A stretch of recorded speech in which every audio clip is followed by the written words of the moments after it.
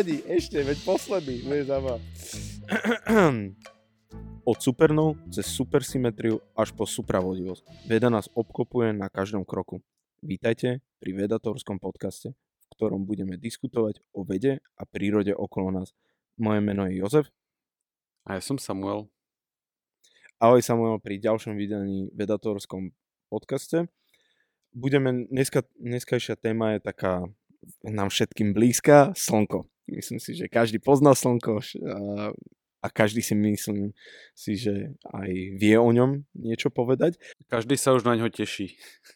Každý sa už na ňo teší, presne tak, keď z tohto daždivého počasia sa dostaneme do tých slnečných dní. Ale aby sme to našim poslucháčom uľahčili, ten transition do tých slnečných dní, poďme sa porozprávať o slnku. Také základné, podľa mňa veci, ľudia si ani neuvedomujú možno niektoré. Ako vieme, ako je ďaleko slnko? Napríklad, keď sa naši právcovia pozerali na slnko, vedeli povedať, ako je ďaleko slnko? Dúfam, že sa do toho slnka nepozerali priamo, čo je stále dosť zlý nápad. Takže otázka, ako ďaleko je slnko, zaujímala ľudí už tisíce rokov. A asi nikoho neprekvapí, že prví poskytli odpoveď na túto otázku celkom presnú Gréci. Samozrejme. A oni si to rozbili na 2 kroky. Krok číslo 1 bolo určiť vzdialenosť mesiacu. A vzdialenosť mesiacu určili pomerne jednoduchým spôsobom pomocou jednoduchej geometrie. Myšlienka je taká, že keď sa na mesiac pozrieš naraz z 2 dostatočne vzdialených miest, tak ho vidíš pod trošku iným uhlom. Čiže napríklad z Bratislavy vidíš, že sa nachádza hneď vedľa takej hviezdy a z Košic vidíš, že tú hviezdu ten mesiac už prekrýva. Lebo si proste posunutý. Áno, o nejakých pár uhlov. Áno, a tomuto sa hovorí, že paralaxová metóda a vyžaduje jednoduchú geometriu, na ktorú sú starovekí Gréci úplní machri. Takže veľmi presne, veľmi rýchlo spočítali, ako ďaleko je mesiac a dostali úctyhodne blízke číslo, že sekli sa o pár percent. Super. Obdivuhodný výsledok na to, že to bolo pred 2500 rokmi, alebo kedy? Konkrétne toto bolo, nie som si istý, ale to, čo pokračuje, bolo o 2. storočie pred našim letopočtom. A tam prišiel pán, ktorý sa volal Aristarchus, staroveký Grék, ktorý sa raz pozrel na oblohu, uvedomil si, že vidí práve polovicu z mesiaca. Čiže bol akurát mesiac v polovici svojej fázy, 50% svietilo, 50% bolo po tme. No a čo si on uvedomil je, že to znamená, že medzi Zemou, Mesiacom a Slnkom je akurát teraz pravý uhol. To už si všimnite teda, že Gréci rozmýšľajú v termínoch trojuholníkov, kde sa dá. A on si teda uvedomil, že keď poznáme vzdialenosť po mesiac a zároveň vedel odhadnúť, aký je uhol k mesiacu a aký je uhol k slnku, tak vedel dopočítať aj tú vzdialenosť medzi Zemou a Slnkom. Čiže uvidel ten trojuholník Slnko, Zem, Mesiac a dopočítal tú jednu neznámú stranu jednoduchou geometriou. Problém trošku bol, že on ten uhol, pod ktorým videl Slnko, viac menej robil od oka, takže sa strašne sekol. Ale geniálna myšlienka, geniálne jednoduchá, pokulhávalo prevedenie. Tá skutočná vzdialenosť po Slnku je totiž 150 miliónov kilometrov a jemu to vyšlo, myslím si, že 1000-krát menej alebo 100-krát menej. Proste veľmi to podcenil, ale to už je proste... Bola to chyba v meraní. Áno, na to, kedy to robil, to bolo pomerne super. Neskutočné. A v podstate potom veľmi dlho sa neudial veľký progres, ako v mnohých iných oblastiach ani tu, až po Keplera a Newtona, z ktorých jeden urobil gravitačnú teóriu a druhý zase gravitačné zákony. A z nich sa dalo vyčítať, že medzi dĺžkou obehu planét a ich vzdialenosťou od Slnka sú také fixné polomery. A ak vieme spočítať vzdialenosť jednej planéty od Slnka, tak to vieme potom dopočítať cez tieto pomery aj pre všetky ostatné planéty. No a astronóm Halley podľa ktorého je pomenovaná tá kométa, Halleyho kométa, vymyslel spôsob, ako spočítať vzdialenosť Venuše od Slnka. A znova je to vec jednoduchej geometrie. Sem tam sa stane, že Venuša prebehne pomedzi Zem a Slnko. A keď sa na to pozeráš z rôznych miest na Zemi, tak ten prechod vidíš, že je proste trošku iný. Vieš, že raz to sekne tak mierne to Slnko a raz to prejde tak bližšie k stredu. Podľa toho, kde sa zo Zeme pozeráš. Presne, že extrémne, keby si sa pozeral do severného a južného polu, tak je najväčší rozdiel. Reálne nie sú až také extrémy, ale dá sa teda dopočítať. Áno.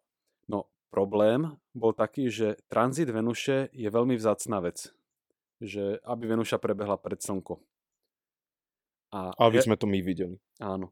A Halley dostal tento skvelý nápad, ako sa to pomocou tranzite Venuše bude dať, ale posledný tranzit Venuše v jeho dobe nastal predtým, ako sa narodil, a na to, aby sa dožil nasledujúceho, by musel žiť 105 rokov. Čo sa mu nepodarilo. Čiže on žil v medzere medzi dvoma tranzitmi Venuše, ale bol tak významný astronom, že on keď povedal, toto je dobrý nápad, cez toto meranie odmeráte vzdialenosť Venuše od Slnka a tým pádom aj vzdialenosť Zeme, tak mohli by ste to urobiť, tak on bol také veľké meno, že to aj niekto naozaj urobil, aj keď už zomrel. A teda veľmi presne zmerali tú dráhu Venuše popred Slnko z rôznych miest na Zemi a dopočítali s presnosťou, myslím, že na také 3% skutočnú vzdialenosť Zeme od Slnka. Čiže... A stále sa bavíme o jednoduché, o geometrii. Úplne jednoduchá geometria, ktorú keď si nakreslíte na papier, tak to bude viac menej jasné z toho. Takže sa dostali k tým 150 000 kilometrom. Áno. A v podstate týmto je otázka, že ako vieme, ako ďaleko Slnko je vybavená, že je to v podstate otázkou jednoduchej geometrie. A súvisí s tým vlastne otázka, že kedy si ľudia uvedomili, že Slnko je hviezda, podobne ako ostatné hviezdy, čo vidíme na oblohe, akurát ju vidíme z malej vzdialenosti oproti tým všetkým ostatným hviezdam. A toto sa podarilo v roku 1838 Besselovi, ktorý tiež jednoduchou geometriou pomocou paralaxí odmeral vzdialenosť niektorých hviezd a vtedy sa dalo dopočítať, že aha, tá hviezda je tak ďaleko, takže ju vidíme toľkokrát slabšie ako Slnko a keby sme ju pritiahli do našej vzdialenosti, tak zrazu je zhruba tak jasná ako Slnko. Možno trošku menej alebo viac, podľa toho, či je menšia alebo väčšia. Takže vďaka tomu, že sme zmerali, ako ďaleko je Slnko, tak sme zároveň aj dokázali, že Slnko je hviezda ako ostatné hviezdy na nebi. Aha, takže to bol veľmi významný objav. Áno. Dobre, to teraz vieme, že ako je ďaleko Slnko, ale teraz taká možno zaujímavejšia alebo možno aj ťažšia otázka. Ako vieme, aké je ťažké Slnko alebo hmotné? Toto vyzerá ako ťažšia otázka, ale v skutočnosti je v niečom ľahšia. A teda poznáš taký ten šport, nie, že vrch kladivom. Áno. Čo sa roztočí atlet a hodí ho. Áno. A vlastne oni nehádžu kladivo, akým sa zabijajú klince, áno, ale že to je taká oceľová guľa na drôte. A teraz tú guľu roztočíš a hodíš. No a teraz keď si predstavíš, že túto guľu točíš okolo seba, tak čím rýchlejšie točíš, tým viacej proste cítiš, ako ťa to ťahá v rukách.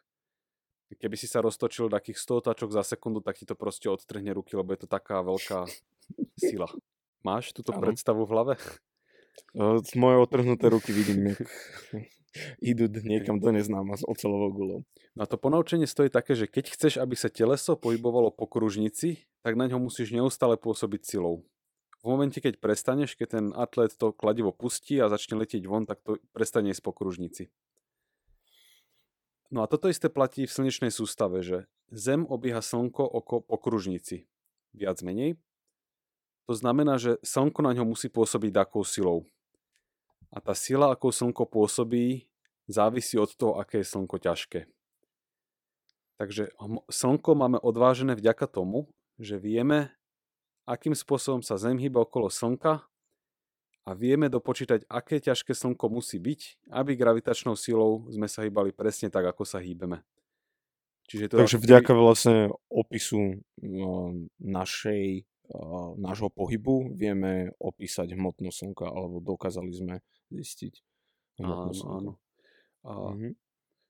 ten výsledok, koľko A váži slnko, sa zle vyjadruje v kilogramoch. To je proste 30-ciferné číslo, to neviem, ako sa volajú, také miliarda, miliard miliónov. nechajme to tak. Je to Ale 30-ciferné číslo. je to 333 násobok, 333 tisíc násobok hmotnosti Zeme. Čiže Takže 303 tretina 000. miliónu Zeme gúľ. 330 000 zemegulí je jedno slnko. Tak či onak to nie je pekné číslo, hej. Hej. Aj zle sa hovorí, to môžem povedať. Toto sa komu podarilo? To je novodobý objav, Vieš čo, alebo tiež sa to podarilo? Vychádza to z No, Newtonovho gravitačného zákona. A neviem, kto prvý bol, že spočítal tú hmotnosť Slnka, ale keď už vedeli vzdialenosť presne, tak dopočítať tú vieme, koľko trvá obeh Zeme, vieme, aká je vzdialenosť, takže vieme dopočítať tú rýchlosť obehovú a už to je pomerne jednoduchá fyzika. Mhm. Mimochodom, Takže vlastne to sú také skladačky, že keď sme získali tú vzdialenosť, vedeli sme tú hmotnosť už ľahšie dopočítať. jo, a ešte, keď vieme, aká je vzdialenosť Slnka a vieme, aké ho vidíme veľké na oblohe, tak vieme spočítať, aké je veľké v skutočnosti. A priemer Slnka je zhruba 1,4 milióna kilometrov. A keď vieme hmotnosť a vieme, aké je Slnko veľké, tak vieme dopočítať, akú má hustotu. A tuto je zaujímavý fakt, že priemerná hustota Slnka je 1,4 kg na liter, čo je plus minus hustota medu. Takže slnečko je taký medík. Áno, čiže Ale Slnko je husté ako med. nelizať. Takže keby si kvapol Slnko do čaju, tak lesne. Mhm. Tak lesne. Áno. A možno aj iné veci by sa stali. Dobre, takže vieme, ako je ďaleko. Vieme, ako je hmotné slnko, alebo koľko váži. Teraz čo by sme ešte mohli ďalšie zistiť? Napríklad, z čoho sa skladá. To už podľa mňa nebude taká jednoduchá vec. Vieš čo, divil by si sa, nie je to také zložité. Tak to sa divím. Vysvetlenie... V podstate, hociaký objekt, ktorý zohreješ, svieti takým spôsobom. A úplne bežne to poznáme napríklad pri železe, ktoré keď kováč ide kuť, tak ho zohreje a to železo je úplne že do červena rozžeravené. Ale toto platí vlastne úplne pre hocičo, že aj ľudia, ktorí majú... To je taký najjednoduchší. Teplotu telesnú 30 stupňov Celzia, hej, tak aj ľudia vyžarujú ale infračervené žiarenie, ktoré my nevidíme, ale napríklad komáre nás vidia svietiť. Alebo termálne kamery. No a v podstate Slnko má tiež svoju teplotu na povrchu okolo 5500 stupňov, takže Slnko svieti. Čo, wow, asi týmto nikoho neprekvapíme. Fact of the year. Hej, fakt podcastu na zapamätanie. No ale teda čo je zaujímavejšie je, že ono vyžaruje rôzne vlnové dĺžky. Hej, že máš tam modrú zložku, zelenú, červenú, žltú, v rôznych pomeroch a tie pomery závisia od konkrétnej teploty. To OK, to sú také základy. No a teraz zvláštna vec je, že keby si svetlo zo Slnka rozložil na jednotlivé farby, tak tam niektoré vlnové dĺžky budú chýbať. Proste, že takých 126 nanometrov tam chýba, potom tam chýba 215 nanometrov, že do toho slnečného spektra sú vykúsané diery. A aký je dôvod týchto dier? Že kto tam tie diery vykúsal, tak tie diery tam vykúsali atómy. Lebo atómy niektoré veľmi konkrétne vlnové dĺžky zachytávajú veľmi efektívne, pričom platí, že každý atóm má chuť na trošku iné vlnové dĺžky. Čiže každý atóm vykúše do spektra trošku iné diery. A teraz, keď k nám dojde svetlo zo Slnka, rozložíme ho, pozrieme sa, čo tam chýba a presne vieme zrekonštruovať, aké atómy sa v Slnku nachádzajú a dokonca aj v akých pomeroch. Takže vďaka tomu vieme, že Slnko sú z 3/4 je vodík a takmer 24% je hélium. Čiže 98% vodík a hélium. Takže tie najjednoduchšie prvky. Áno, najjednoduchšie, najľahšie, najrozšírenejšie vo vesmíre. V menšom množstve potom obsahuje kyslík, to je asi percento, uhlík, železo, neón a podobné veci. Všetko toto už je menej ako 0,5%. A znova taká pikoška. Keď niekto dostal nápad tieto veci robiť, prvý to svetlo na jednotlivé farby rozložil znova Newton, ale takúto tú analýzu spektrálnych čiar to sa robilo až potom.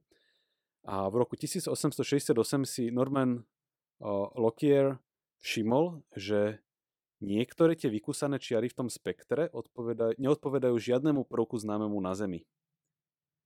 Tak on ten prvok pomenoval po bohovi Slnka a až o 25 rokov sa ten prvok podarilo izolovať úspešne aj v laboratóriu. A dnes ho voláme hélium. Čiže hélium bolo najprv objavené na Slnku, až potom na Zemi.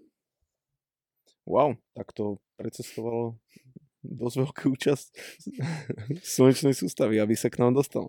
Niektoré veci si nevšimneš, keď ich máš rovno pod nosom. Helium určite nie.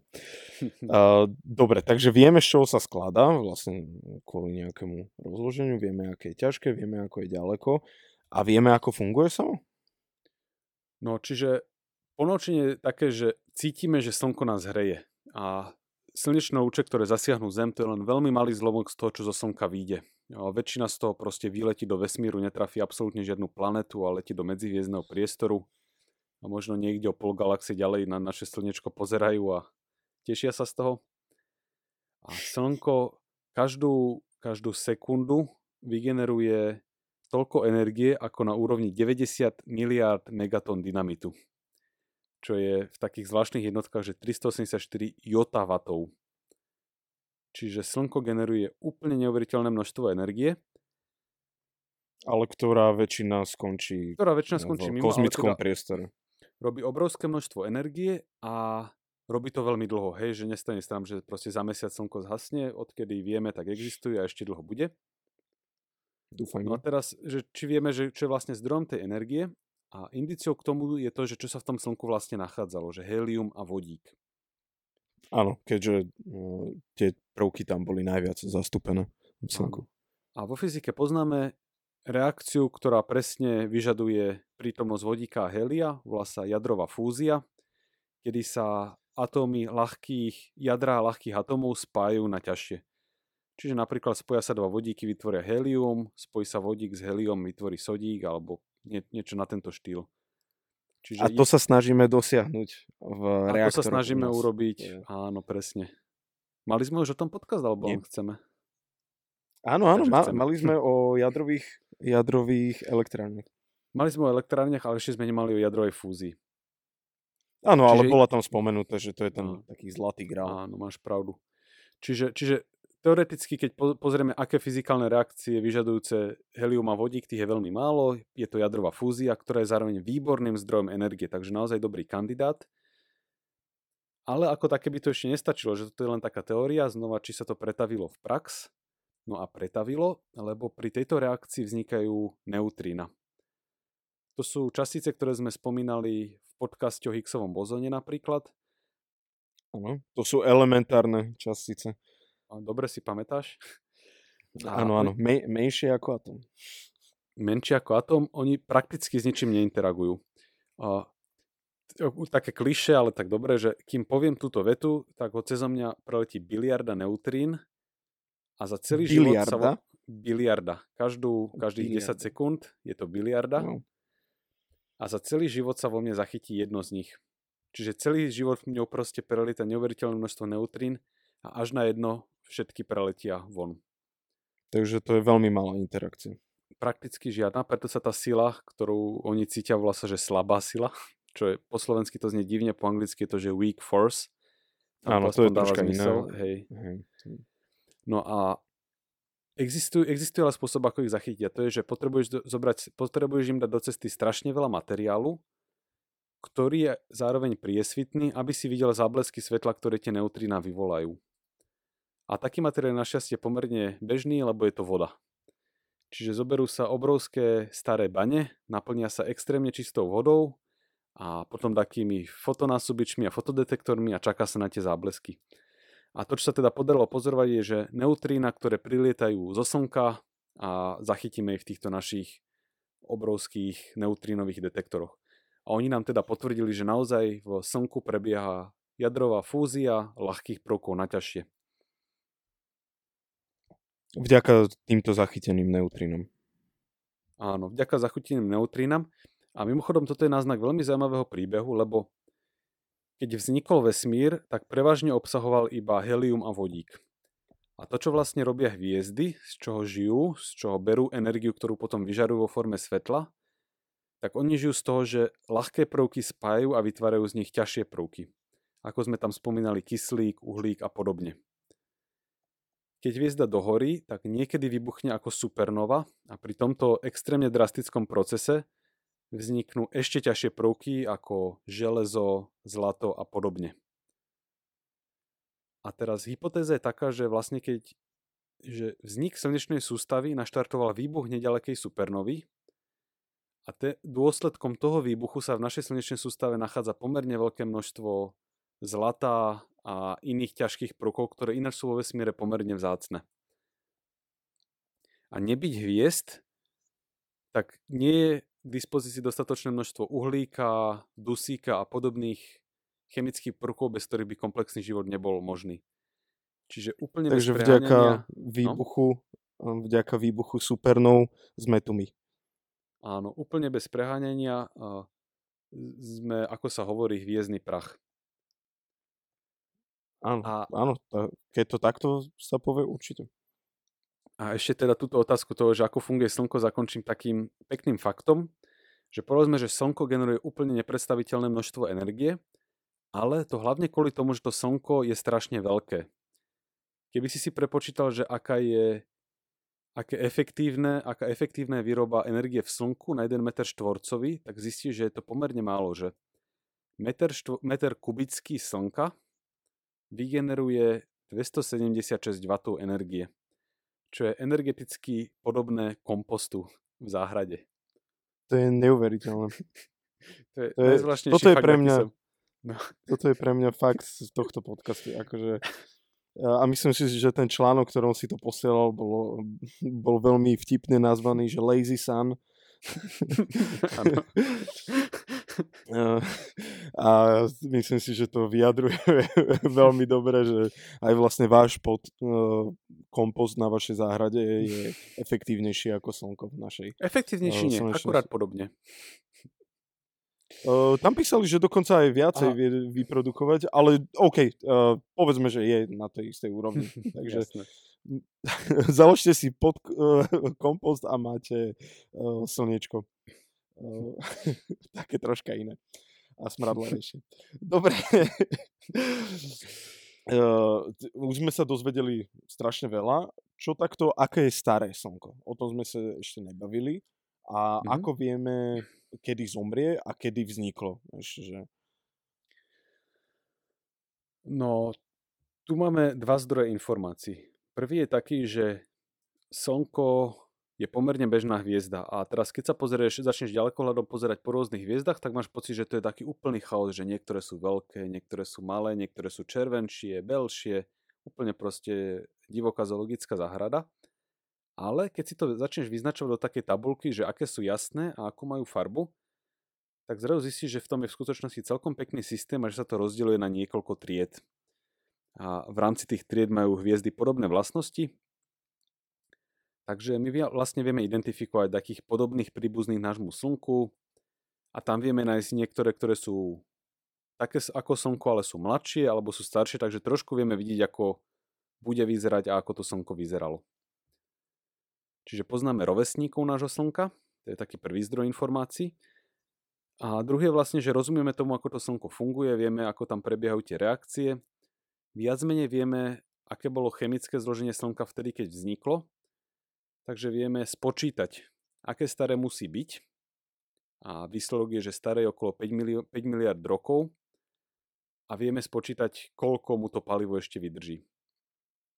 Okrem toho sú tu ešte také ďalšie nepriame metódy, napríklad, že slnečná sústava pravdepodobne vznikala naraz, takže aj keď spočítame, aká je stará Zem, tak nám vidia okolo tých 4,5 miliardy rokov alebo 5. Keď nájdeme také meteority, ktoré vznikli tiež spolu so slnečnou sústavou, tak tiež zistíme, že majú 5 miliard rokov. Čiže pomerne sme si istí, že aj to Slnko má tých 5 miliard rokov.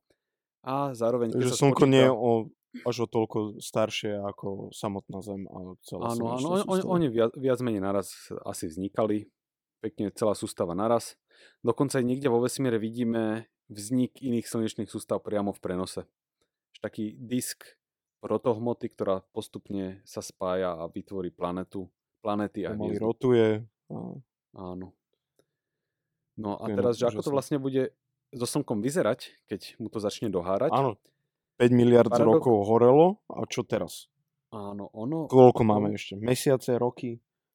Máme ďalších 5 miliard rokov, že jeho životnosť je okolo 10 miliard rokov, pri tom, aké je ťažké a áno, nemusíme sa bať.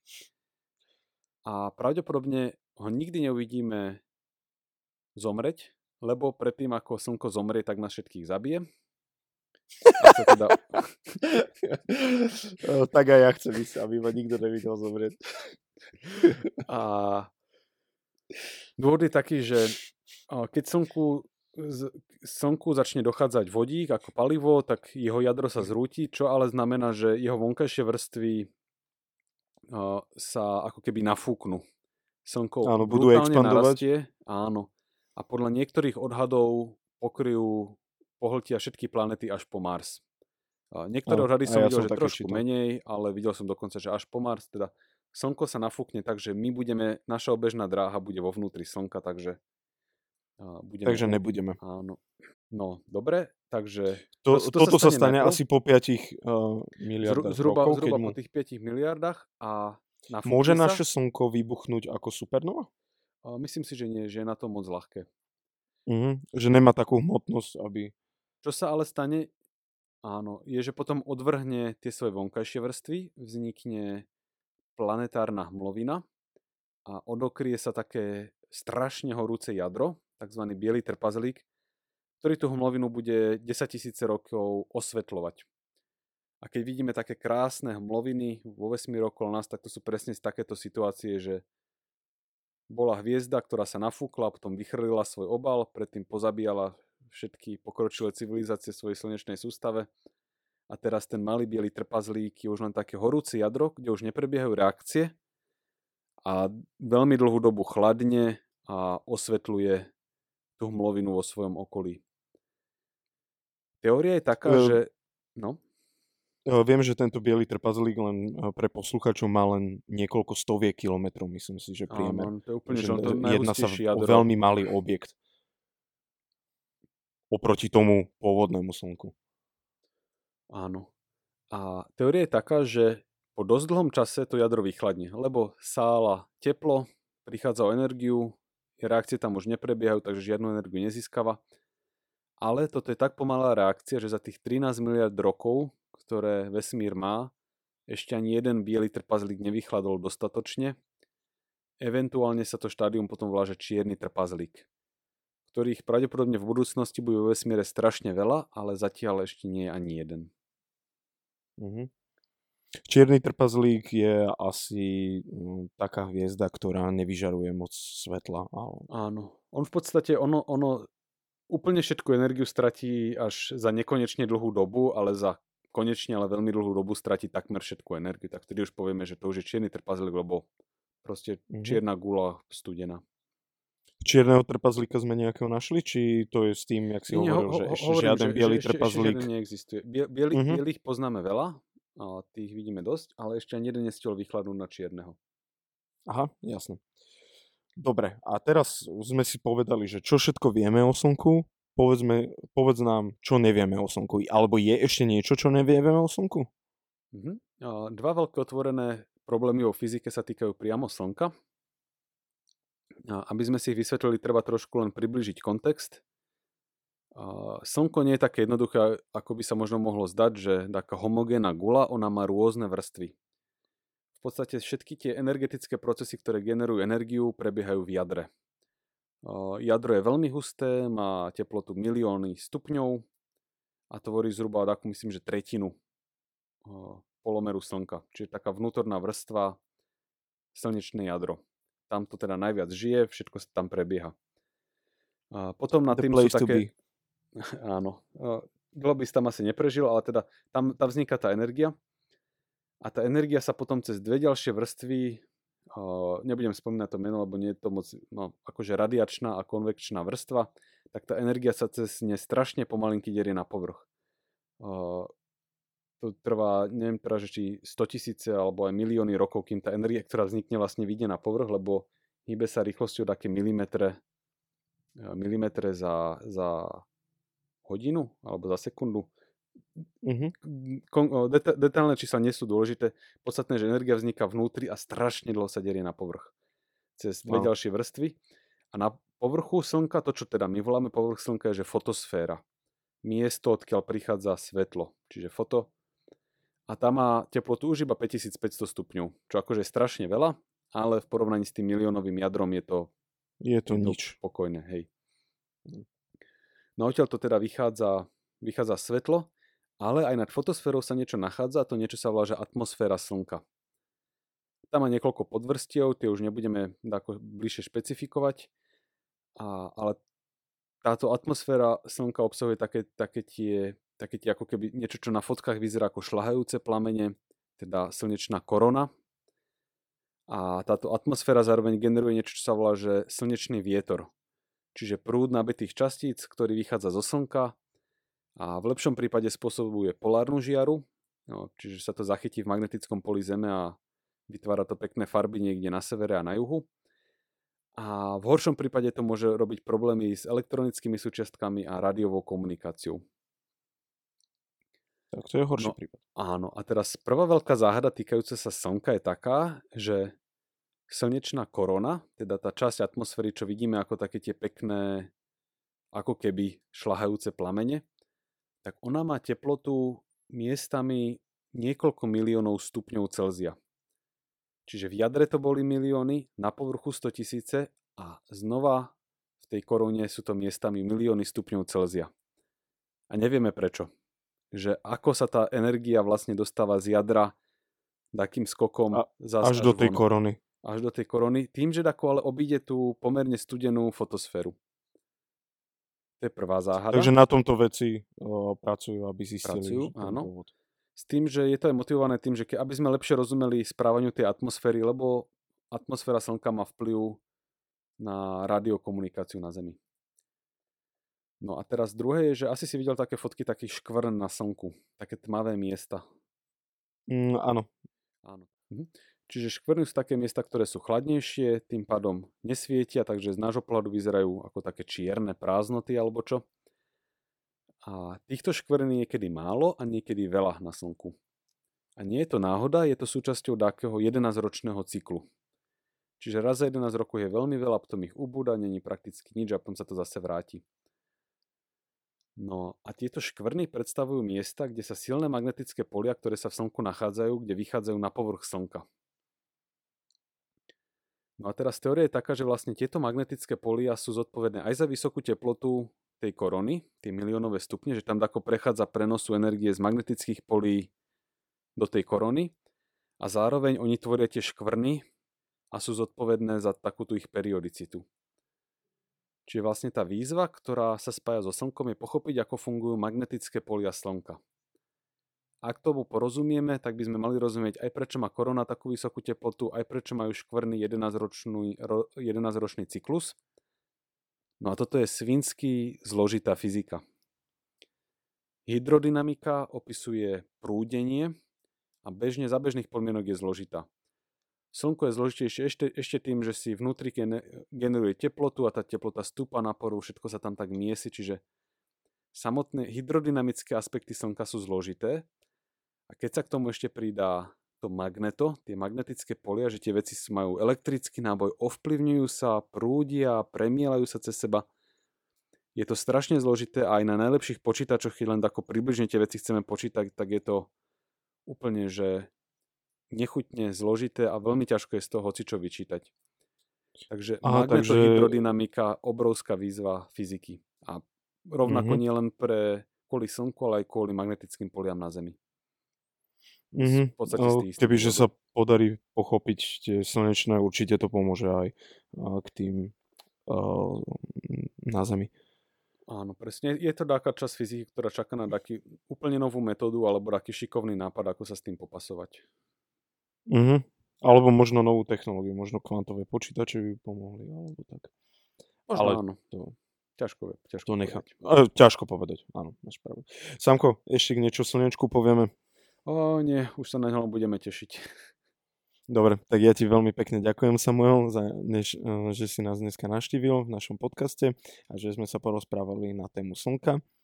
Ja ďakujem za vymyslenie tejto super témy. Bola výborná. Ja vám, naši posluchači, v mene nášho celého týmu ďakujem, že nás počúvate. Môžete nás nájsť na vedator.space, na Facebooku, na vašich podcastových aplikáciách ako Spotify, podcasty Apple alebo na všetkých ostatných aplikáciách. Tešíme sa na vás pri ďalšom podcaste. Pekný deň. Majte sa pekne. No dobre.